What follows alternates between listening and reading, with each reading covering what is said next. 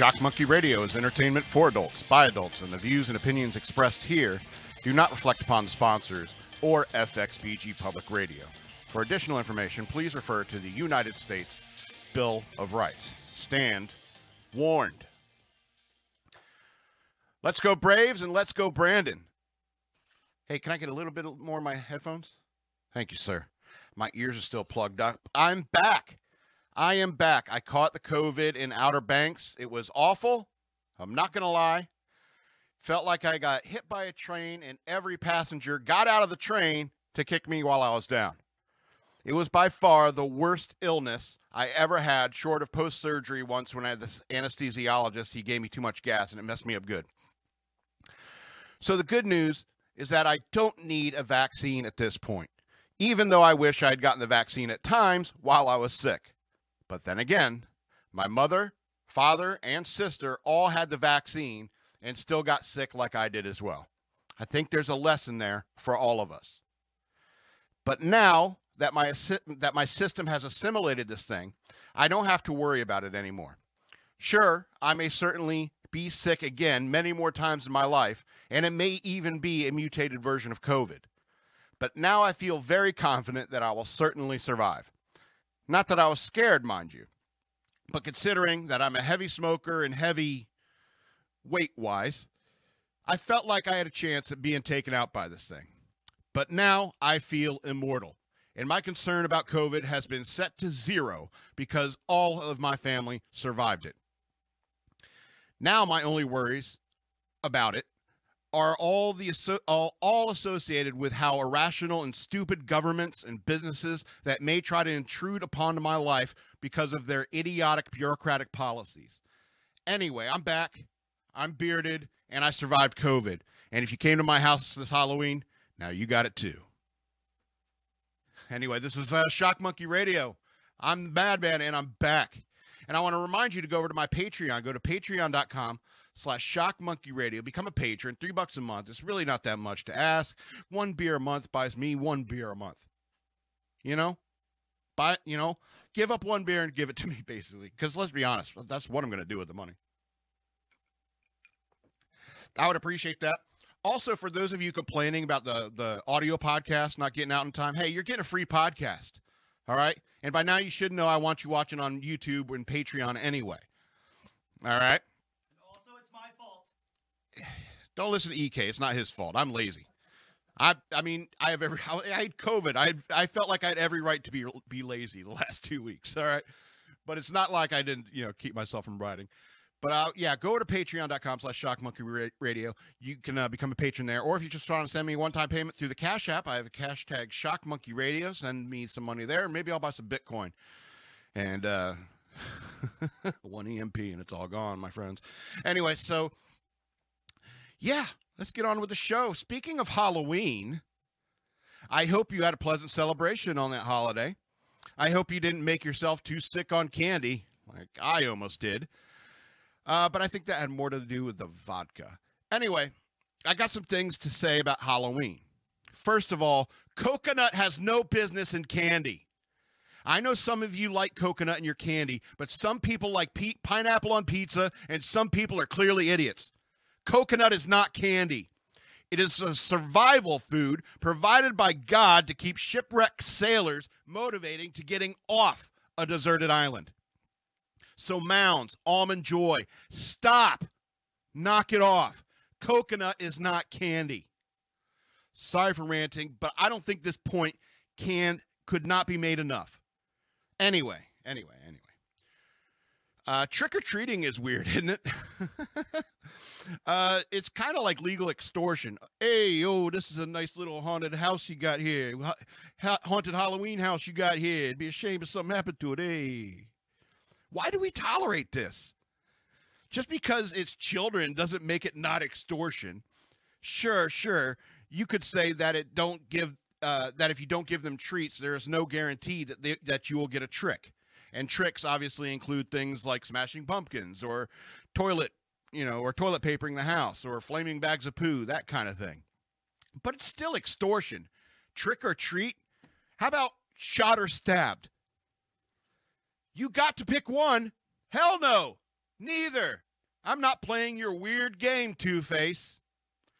Anyway, I always wanted to do a couple things for handing out candy on Halloween that I never got to do yet. Anyway, I always wanted to have a friend and I dress up as God and the devil, and they're playing chess. And every time someone walks up, God makes a move and says, checkmate, and the devil says, oh, darn it, or you darn it, or something like that, and has to give the kids the candy. Maybe that's dumb, but maybe not as dumb as my other idea of two baseball fans watching and commenting upon the World Series as people come up to beg for candy. Then you have a friend hiding in the bushes who periodically throws a baseball to you like you're catching a foul ball. It's probably dumb. Saying it out loud makes it sound dumb. It was funny in my head, I guess. I have one more thing to say about Halloween, and it's something I saw on trick-or-treaters, which was kids running around collecting candy in their school backpacks. Now, I love that. I mean, you just skip a step. Absolutely. I remember being a kid and taking all those Mounds and Almond Joys to school to trade with my friends. Did you ever do that? I joke about Mounds and Almond Joy, but everyone has their preferences, and trading candy has always been one of those coolest aspects in post-Halloween school days. You can trade info, too. Which house was giving out the full-size candy bars? For next year. That kind of thing. Anyway, I saw those kids with the backpacks, and it took me back to my halcyon days of my youth. So who doesn't love Halloween? Anyway, I hope you had a pleasant and enjoyable Devil's Night. Yes, there's alcohol in this.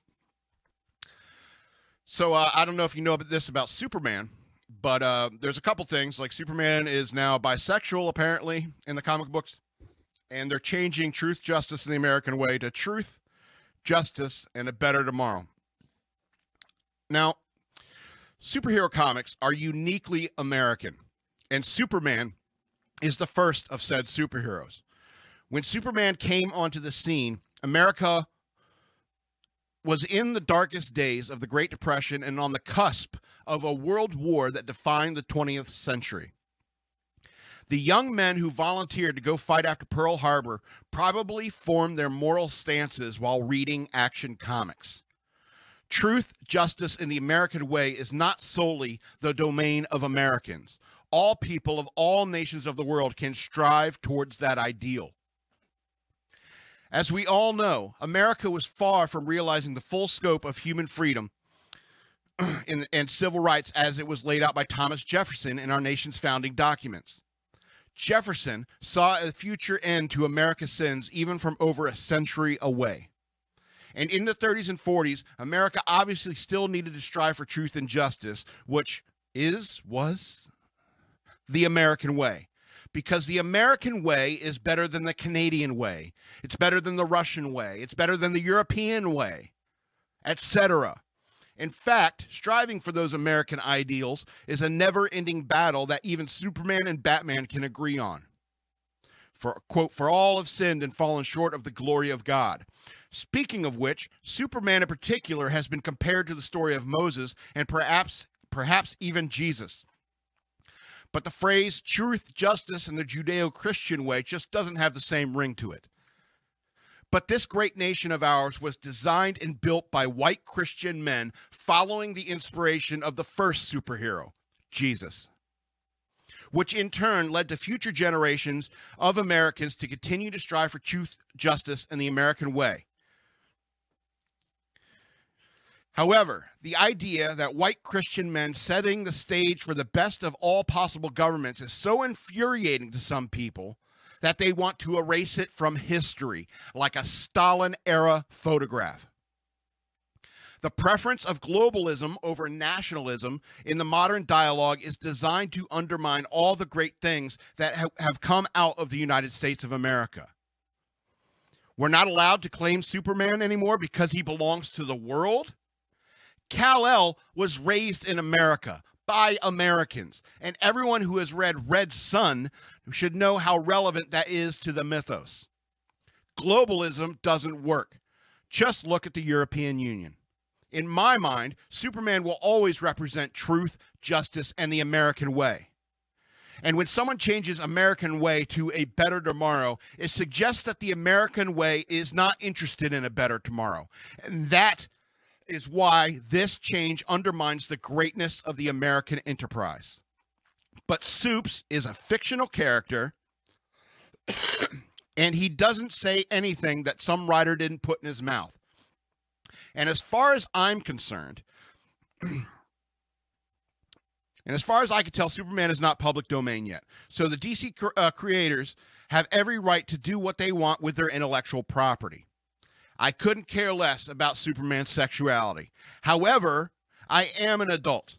But comic books are still marketed towards children, and I find that selling sexualized literature to minors to be morally repugnant and the sole domain of pedophiles.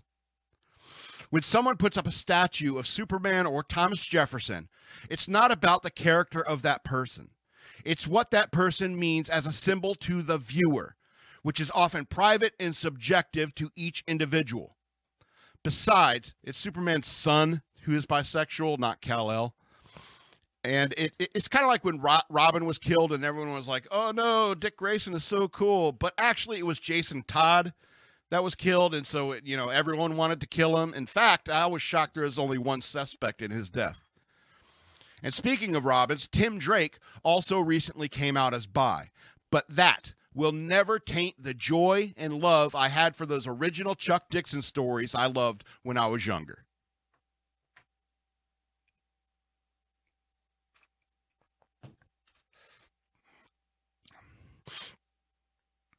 I always thought that Navy officer ranks were always cooler than Army and Marine Corps officer ranks.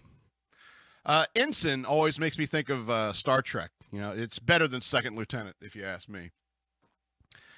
And even though captain sounds better than lieutenant, but a Navy captain is leaps and bounds above an Army and a Marine Corps captain. Major has always seemed silly to me. Major asshole. Major first class Philip asshole. Lieutenant Commander is way cooler for an 04, if you ask me.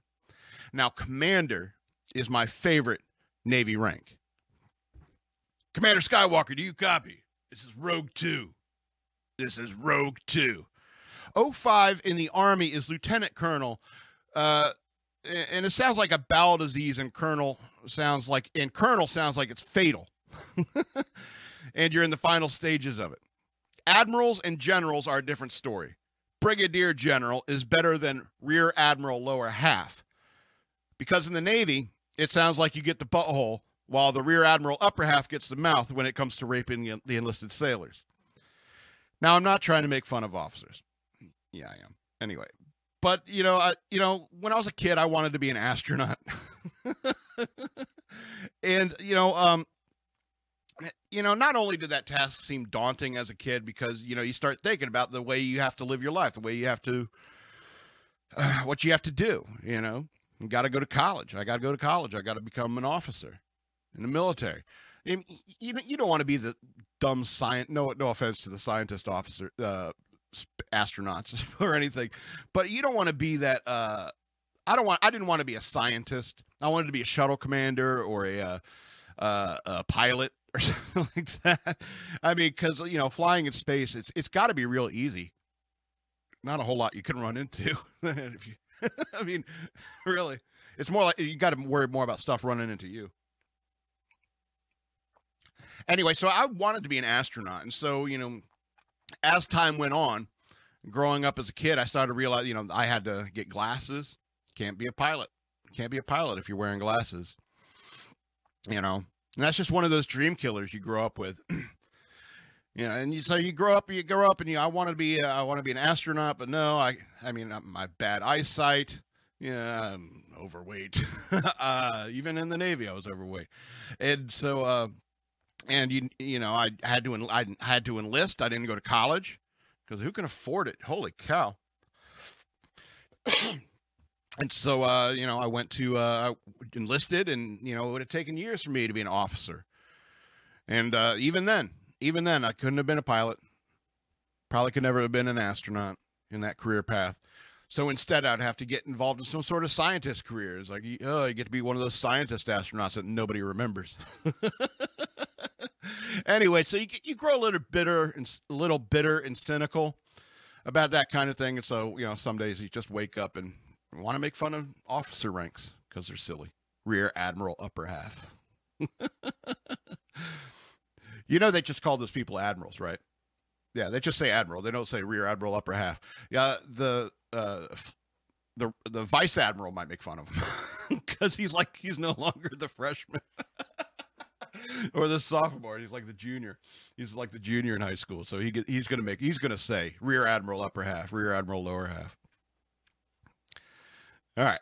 Yeah, one more thing before we get into the news worth knowing. And I was thinking while I was very, very sick, I was in a fever dream or something like that. How horrible was music around the time that Mary Had a Little Lamb was topping the charts?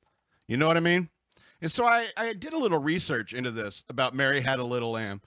And, everyone knows this tune. I should hope. I think everyone knows this tune. Mary had a little lamb. You know the one. Anyway, so I did a little research into Mary Had a Little Lamb. And so anyway, it was based upon a poem that was written, I guess, published. It was by this publishing firm, Marsh, Capon, and Lyon. It was written by Sarah Josepha Hale, and that was, I guess, published on May 24th, 1830. And I don't know if you know this, but they didn't have the Billboard Hot 100 in 1830. And so, when it comes to all these like popular tunes from all these like 1830s and so forth, because we didn't have Billboard and they didn't even have recordings, I think when in 1830, I think they were still 50 years away from having recorded audio, recorded music. And of course, the first thing people start recording is music. The guy who invented the recording was Edison, I think. The guy who invented audio recording, the first thing he didn't record it, I'm certain, had to have been music. It probably wasn't some dude talking to himself. Testing, 1, 2. Ooh, the first recording ever. It's like if you're going to record something, you want to record something awesome like music. Anyway, but the popular stuff back in the 1830s, it wasn't, was the most downloaded song on iTunes or anything like that. There wasn't even the most popular record that was being bought. It was sheet music. And so what's interesting is that these publishing companies, they hold the rights to these songs because they weren't really recorded. They were just sheet music that people bought. And so at one point in time, Mary Had a Little Lamb was like the number one bought sheet music in the country. So it officially makes it the most popular song because when you heard music back in the 1830s and, up to the 1870s, it was most frequently or had to be live every single time. And so you had your local person from church, your organist, your pianist from church. That's where you heard music, probably at church every week. Sometimes you'd have a little shindig in town, and they got some guy playing a fiddle, some guy with a jug, and that's how people heard music. Some people could say that, you can long for those times. It's like live music really is an experience, and it's something that we all had at one time, but live music is still something to be experienced even to this day. But there was a time when Mary Had a Little Lamb was the most popular song in America. Now, what's funny is I was kind of curious, like what other songs were popular around the same time. And so it was like when it comes to like Mary Had a Little Lamb, let me tell you about other popular sheet music in the 1830s. All right. Here's a title. I know a bank where the wild thyme blows. Wild thyme blows. Excuse me. There's a song called Jim Crow. There's a song called My Heart and the Lute. And there was the Pilgrim Father. Some of you may know it as The Landing of the Pilgrims or The Breaking Waves Dashed High. That was also a big popular song in 1830. Obviously, America, my country 'tis of thee. That was big in 1832. Anyway, The Bloom is on the Rise. Bloom is on the Rye, also known as My Pretty Jane. My Faith Looks Up to Thee. Rock of Ages. Rock of Ages was big in 1832. And so I think it's funny because music is so fleeting now. Everyone's dropping tracks. Millions of people dropping tracks every day. And, and in the 1830s, all you had to do was tell a little story about a lamb following a girl to school. And I think that's a little bit hilarious, because just the way that because after all, it's 1830s, the printing press was very new, and a lot of people were printing sheet music. Imagine the typeset you had to use for printing sheet music back in the day. That must have been tedious, especially if you didn't know music. Yeah, I gotta imagine. Yeah, if you didn't know music. Anyway, I bet they had special music tile sets and stuff like that. Man, it must have been horrible back in those days. I mean, but you give and take a little. You give and take a little. We have all this music at our fingertips. We can, it's all that Radio Gaga stuff. It's just some background noise to all of us these days. But at one time, it was, you had to buy the sheet music, take it to your church, and in between services or something, you practice Mary Had a Little Lamb, because the preacher didn't want you playing that devil music in the church. To bat a lamb. He's like, but like the Lamb of God. That was the excuse they made to the preachers. It's like, it's a metaphor for the Lamb of God. When I like reading all those titles of those hits from the 1830s, and because it was a different time. It was a different time in America where it was pastoral. Obviously, we hadn't been through Pearl Harbor. We haven't been through the First World War. We hadn't developed the cynicism to make things like jazz and blues and rock and roll. They didn't have the. Yeah, I mean, think about all that music that America started, all the badass types of music that we started after the era of Mary Had a Little Lamb. Because for hundreds of years, Americans were like, this is awful. This is children's music. Anyway, because that's where it's that's what it's been resigned to now. Mary Had a Little Lamb is not something, a deep cut on a radio show, you know what I'm saying? No, it's for kids. Searching into Google, type Mary Had a Little Lamb, I get a bunch of kid stuff popping up. It's like, no, I'm an adult. Where's the adult tab? Anyway, let's go ahead and get to the news worth knowing. Shapiro at the middle of his show, he goes, this is the fastest growing podcast and radio show in the nation. Fastest growing conservative podcast. Yeah, fastest growing conservative podcast in the nation. I was thinking maybe I should say, like, all right, after let's get into the news worth knowing, and then welcome to Shock Monkey. This is Shock Monkey Radio, the slowest growing podcast in the nation. We need a guitar riff too, but like maybe the opposite. Get in the studio. Get in Studio B. Speaking of which, go to fxdgpublicradio.com. If you're in the Fredericksburg area or nearbys, you can rent some studio time. Do your own podcast. Like booking. Yeah, booking, the booking tab, right? Or button, or whatever. And if you don't see what you want, call us. You should turn on your mic sometimes. It should be picking me up. I have the condenser in. Oh, you have the condenser on too? Yeah, so when I yell, it should pick me up. We're also. I believe I'm faint. I sound faint, but I'm definitely there. Yeah. All right. Anyway, we also got a new camera coming too. FXBG Public Radio, check it out. Anyway, let's get into the news worth knowing. We did it twice. Hopefully you went to the polls. Hopefully you voted for Glenn Youngkin. But as you know, it's election day here in Virginia. And so our first article is McAuliffe says Trump's name 13 times in a 15-minute speech after saying governor's race isn't about Trump. Anyway, a day after claiming the race was, quote, not about Donald Trump, Virginia gubernatorial candidate Terry McAuliffe evoked the former president again in a string of election eve tweets that couldn't appear to stop talking about them at a rally in Fairfax. Excuse me. McAuliffe often brought up the former President Trump on the campaign trail. Oh, it says former President Trump. So, okay, we're all on the same page. Guess. On the campaign trail in the press for months when talking about Republican opponent Glenn Youngkin's agenda. CNN's Dana Bash even joked that she would take that she would take a swig of her nearby drink every time McAuliffe said Trump's name during the interview earlier this month. Anyway, and so McAuliffe surprised reporters in Virginia Beach Saturday when he told a group of supporters that the race was not about Trump. It was a significant shift in tone, media observed.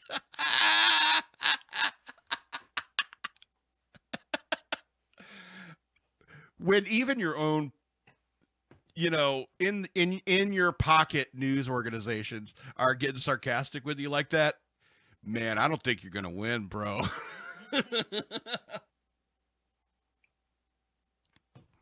Anyway, the tide appeared to turn back on Monday as McAuliffe retreated to his initial strategy of tying his opponent to 45. Quote, today, Trump said that he and Glenn get along very well together and believe in many of the same policies.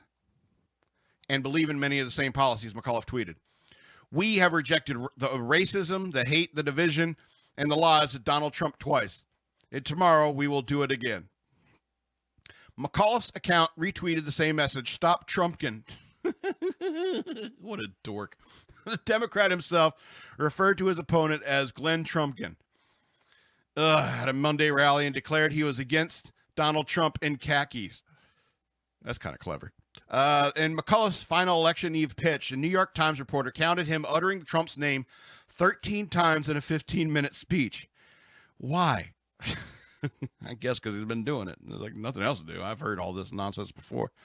Anyway, the Democrat also predicted that Youngkin would be the catalyst of a Trump 2024 announcement. I'll cross that bridge when we get to it.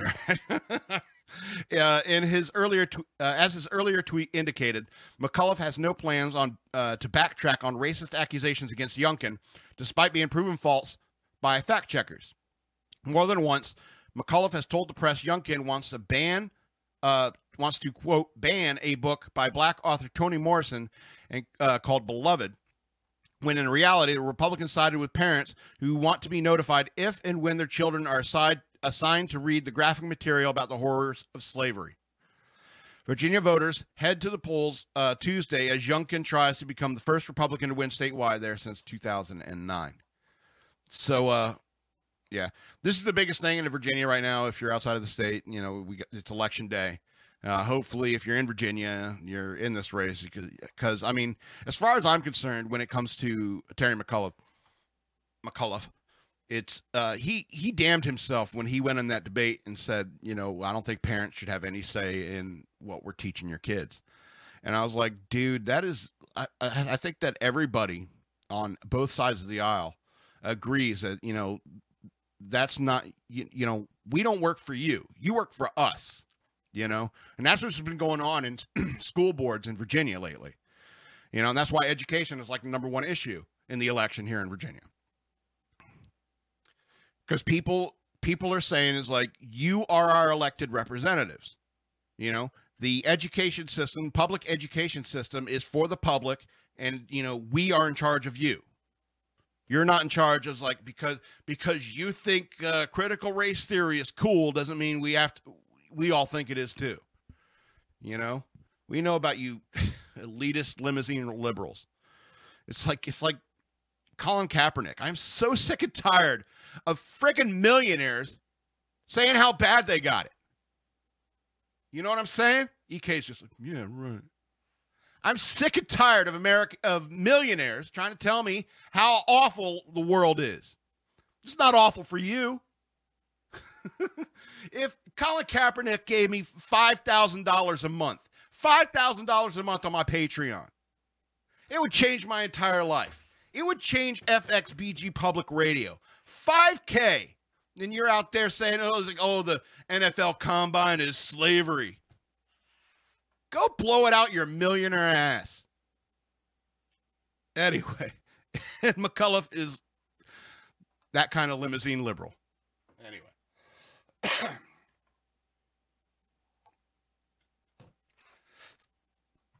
Anyway, let's talk about Florida Man. There's a spin on this one, though. This is like a curveball. Florida man faces daily fines for massive Let's Go Brandon sign and pro-Trump sign. Quote, that's free speech. A Florida homeowner is facing fines after hanging massive political banners supporting former President Trump from his home, including one reading, "Let's go, Brandon." They're already printing those up. I know all the conservative people are putting out "Let's go, Brandon" t-shirts. They're bandwagoning on that like everyone else. Anyway. Capitalism. Anyway, I'm here on the beach. I got a lot of traffic, and people needed to see what I believe in. Homeowner Marvin Peavy of Seagrove Beach told WMBB, quote, that's free speech, and I wanted everyone to know that I'm Republican and I'm supporting Donald Trump. The flags were almost 3 stories tall and have red backgrounds with white lettering. One reads, "Trump won," and other says, "Let's go, Brandon." And I'm looking at the picture now. I guess it's an apartment complex. I could see while other people. Anyway, my opinion might have changed on this. Anyway, a South Walton Community Code enforcement hearing was held last month and found that Trump won banner violates the county's land development code. Walton County Code Compliance official Michael Lynch told WMBB the land use code preserves the visual aesthetics of the beach community along Florida's Panhandle. Peavy is being fined $50 a day, which he said violates his right to free speech. Quote, people admire that stand-up, and we've got to start standing up. People admire people that stand up. Okay. And we have to start standing up, Bill Fletcher, the chairman of Walton County Republican Executive Committee, said of Peavy. Quote, he is the epitome of somebody who will stand up for his First Amendment right. Supporters of Peavy also came out to his home on Sunday and expressed shock over the daily fines. Quote, I had attended the code enforcement meeting when this was brought up, and I was quite shocked that when they said they were going to fine him $50 a day for a banner that's on his private property. Supporter Tabitha Howard told WMBB. Peavy said he had no intention to remove the banners and that people across the county have pledged to help pay for the fines. That's awesome. He added to the outlet that one woman in Louisiana even offered to pay for the fines for the next 2 years. Anyway, Peavy first hoisted the Trump 2020 flag on his home last year during the election cycle, but removed it after Inauguration Day. That banner did not violate any codes because it was up during an election year. So I guess he's a fair player. Anyway,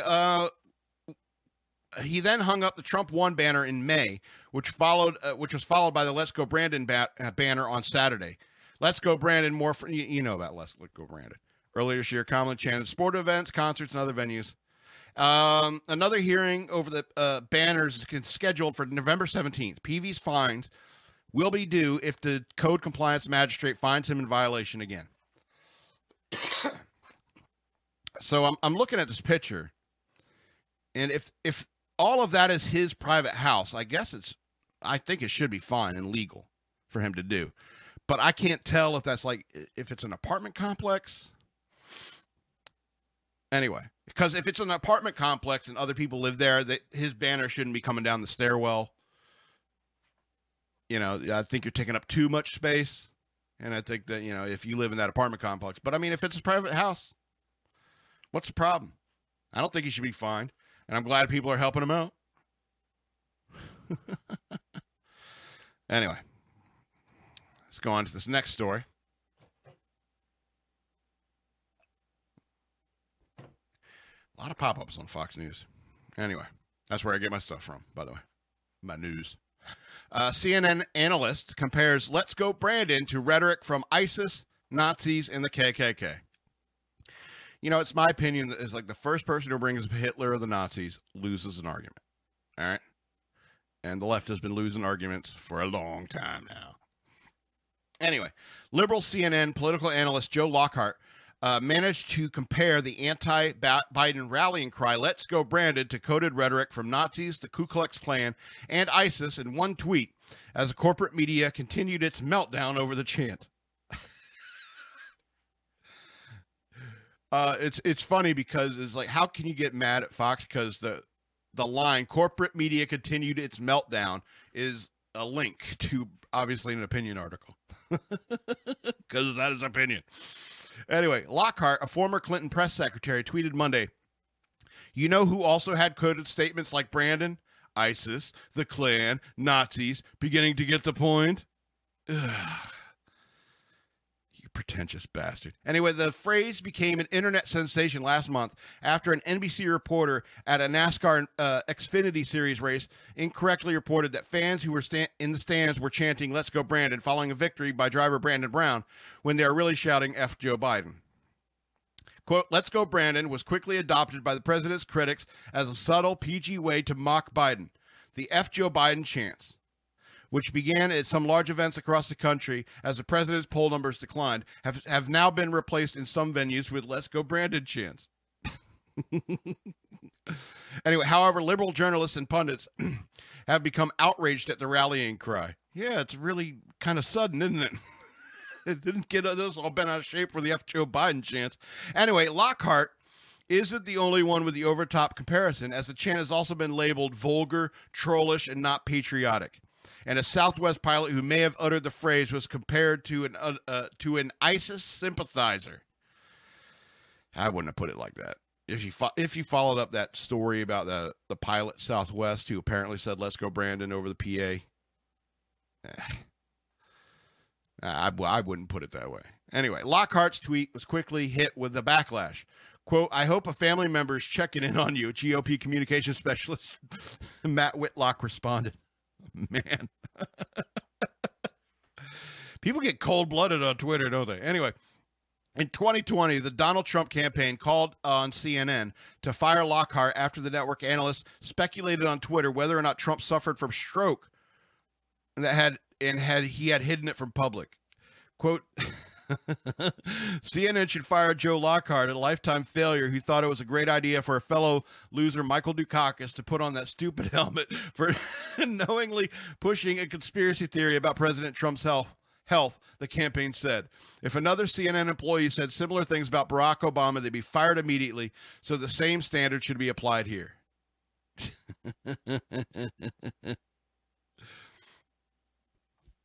Lockhart, an outspoken Democrat, also raised eyebrows for attacking former Covington Catholic High School student Nick Sandman after his network settled a $250 million defamation lawsuit from him last year.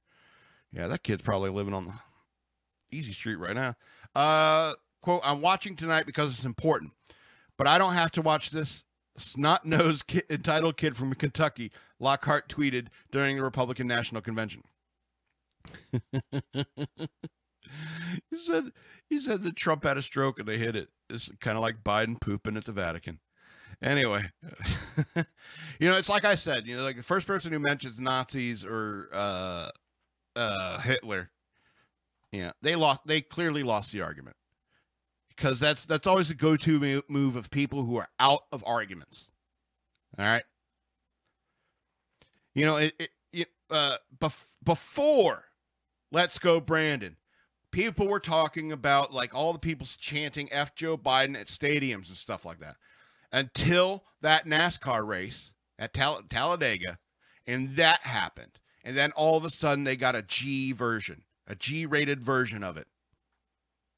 And it wasn't, it was organic. It appeared naturally, apparently, and so absolutely it was hijacked. And then after that, after "Let's Go Brandon" really gained some traction, now they're all saying, all these liberals are saying, "Oh, it's like it's vulgar. It means the F word, It's like, but you're all cheering at Robert De Niro at the Oscars. You're all happy Madonna's talking about wanting to blow up the White House. And Johnny Depp gets up there today. When was the last time an actor shot a president? Go buy some scarves, Johnny Depp." Anyway, I think it's interesting how mad they are now, because it's November 2nd. Today is November 2nd. It's election day. And it looks like, I don't know, I haven't been keeping up with polls right now. I'll check it out later. But, I mean, I think that Glenn Youngkin is going to win here in Virginia. And there are other elections. It's just right now, nationally speaking, this election in Virginia is kind of the biggest one in the country. Because it matters. It matters that Virginia is may become a purple state again. It's been blue since 2009, as they were saying. All right. I don't want to kick an old doddering man too much. So, I mean, White House rolls out strategy to reduce military and veteran suicide, calling it a national security crisis. Okay. The White House on Tuesday announced a new comprehensive strategy to address and reduce military and veteran suicide in the United States, billing the issue as a public health and national security crisis. A new strategy focuses on a number of key components, including improving lethal means safety, in order to ensure time and space between a person in crisis and their access to lethal means, including firearms and medication. That means putting people in prison, you know. Enhancing crisis care. Increasing access to and delivery of effective care, addressing the upstream risk and protective factors like preventing and addressing increased financial strain, lack of housing, food insecurity, and unemployment, and increasing research coordination and data sharing throughout the federal government. The White House said that since 2010, more than 65,000 veterans have died by suicide, a number greater than the total number of deaths during the Vietnam War and the operations in Iraq and Afghanistan combined. The White House said that for more than a decade, the suicide rates have been higher and have risen faster among veterans as compared to non-veterans, with women veterans dying by suicide at twice the rate than non-veteran women. Veterans ages 18 to 34 having a suicide rate almost 3 times higher than non-veterans of the same age. The White House warned that young service members are at heightened risk. I've often said that the only one trusted... what happened? No, I'm still here. I've often said... I thought I saw something change on the screen. Did you throw something behind me? Anyway, quote, I've often said we have only one true sacred obligation as Americans to prepare and properly equip our women and men in uniform when we send them into harm's way, and to care for their families when they return, President Biden said. Yet, for too many who are serving or have served, we are falling short. The president said that in an average day, 17 veterans die by suicide right here at home. Through advances in science, medicine, and public health, we have learned a great deal about how to prevent suicide, the president said, adding that we increasingly know that what works, whether it's ensuring that firearms are stored safely, expanded access to suicide hotlines and mental health providers, or sending caring letters to people after a crisis. Quote, dedicated personnel in and out of government have devoted themselves to implementing these interventions, he continued. Anyway, the article goes on, obviously, with a bunch of sad statistics. And, I have one thing to say before I don't think it's a national security crisis. I think it's a serious issue, but I don't think national security is the way to put it. It's scary to me, like how many people I've known that I've served with who have committed suicide.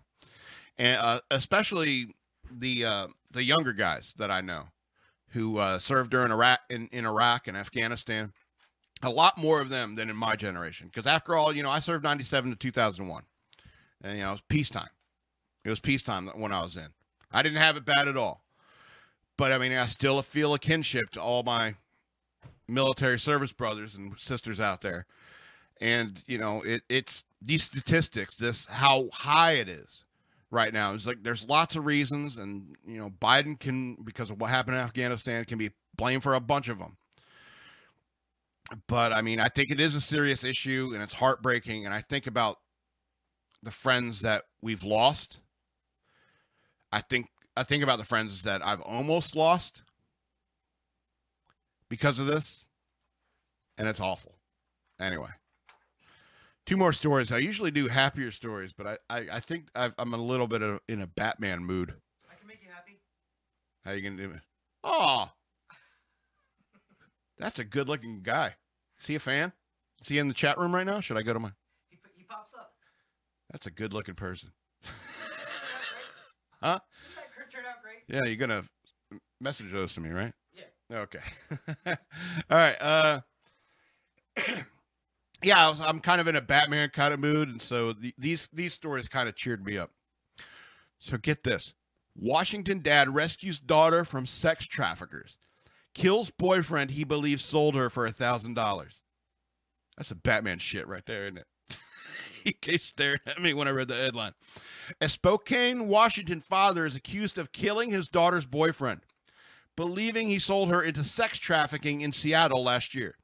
Police say they found a car abandoned in the 1800 block of East Everett Avenue on October 22nd, and a foul odor was emanating from the vehicle. Officers opened the trunk and found human remains inside. While investigating the case, detectives learned that 60-year-old John Eisman Sr. found out his juvenile daughter had been allegedly sold into sex trafficking organization in the Seattle area in October of 2020 for $1,000. Eisenman said his daughter's 19-year-old boyfriend may have been the one responsible for her sale.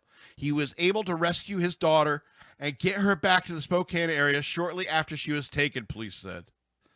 A month later, Eisenman tracked the victim's movements and I don't know if he's a victim, but I guess he's a victim. All right, tracked the victim's movements and followed him to a location at Airway Heights in Spokane County, police said.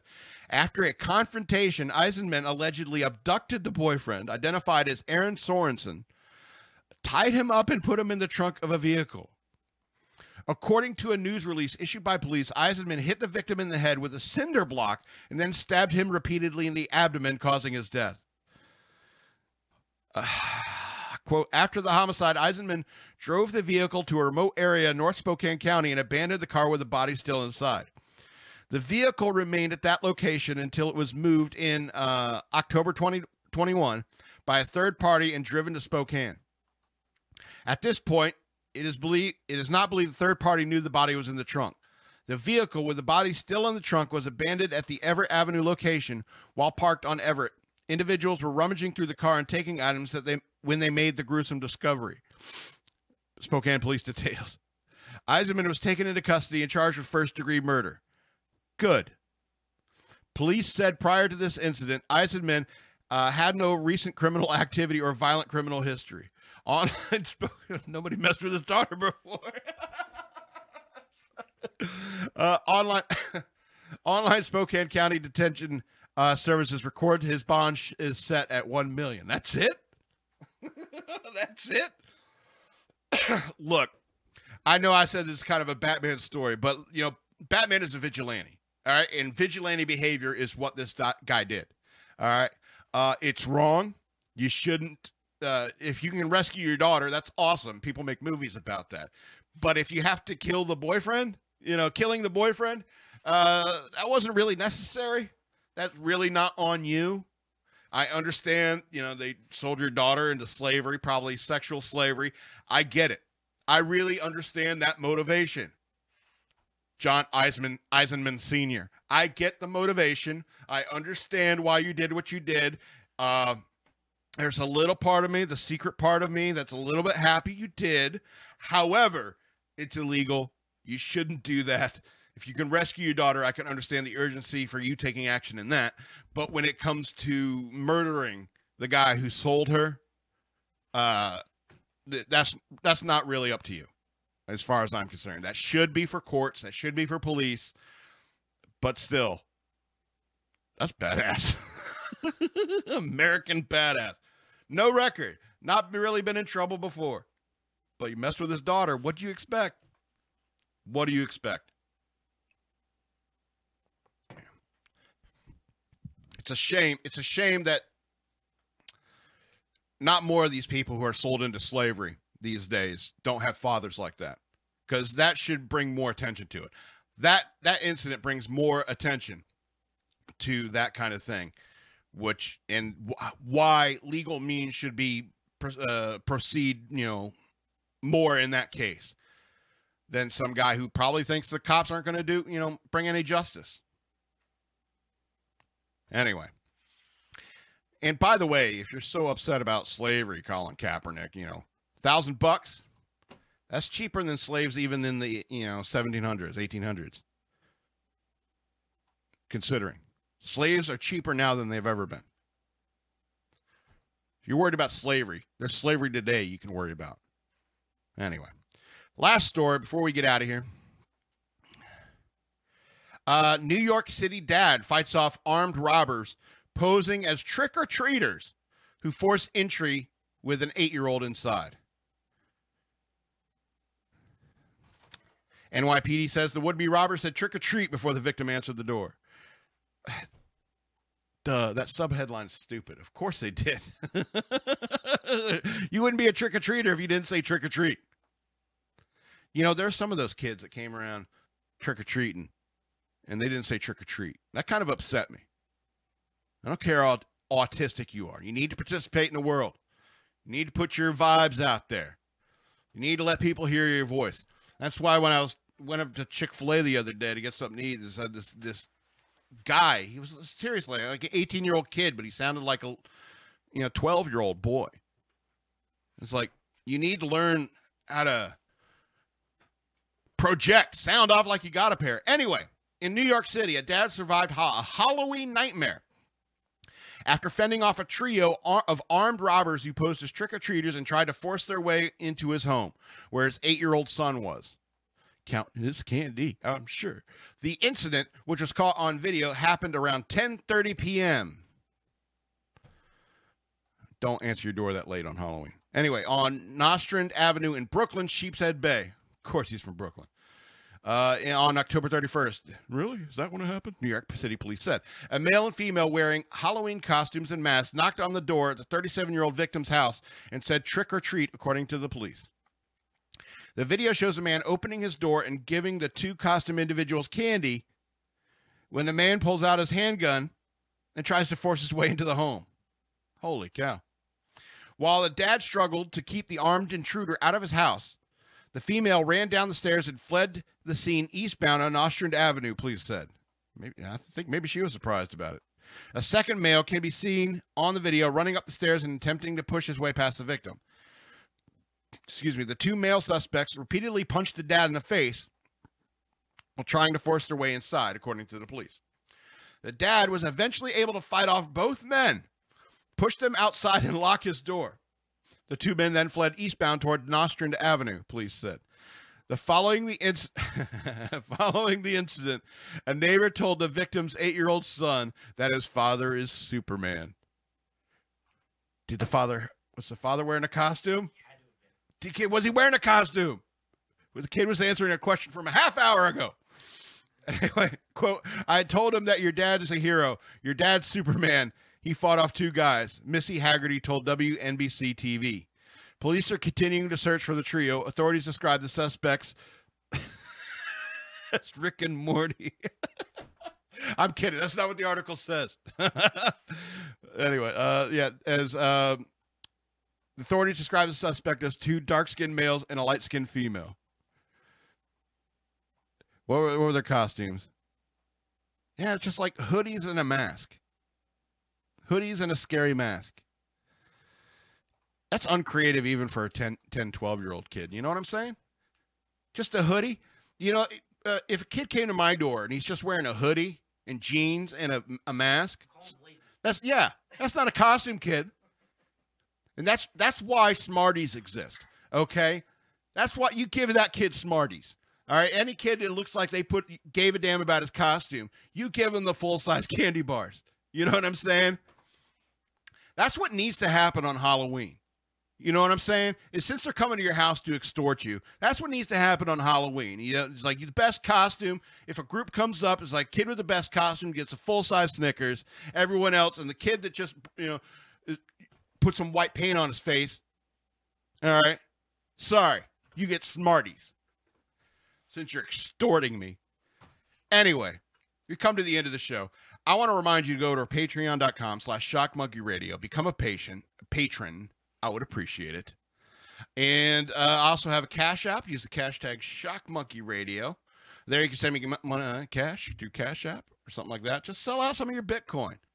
You know, it's not real money anyway. And send me it. Hashtag Shock Monkey Radio. Patreon.com/Shock Monkey Radio. This has been Shock Monkey Radio. I'm the Madman, and I love you.